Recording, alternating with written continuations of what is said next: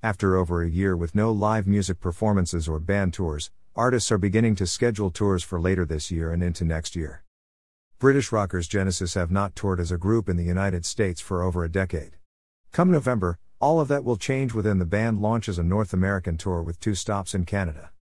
Joining Phil Collins, Tony Banks, and Mike Rutherford on the tour will be longtime bassist Daryl Sturmer, and since Phil can no longer play the drums due to nerve damage, son Nick will take over the drumming duties.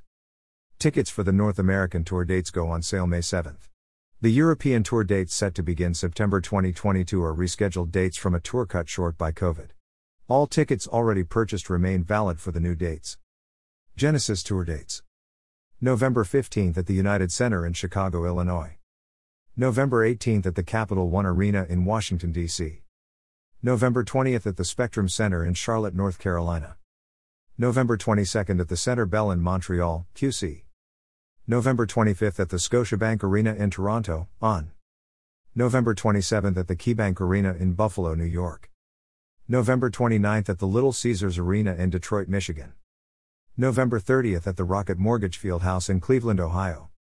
December 2nd at the Wells Fargo Center in Philadelphia. PA December 5th at Madison Square Garden in New York City, New York.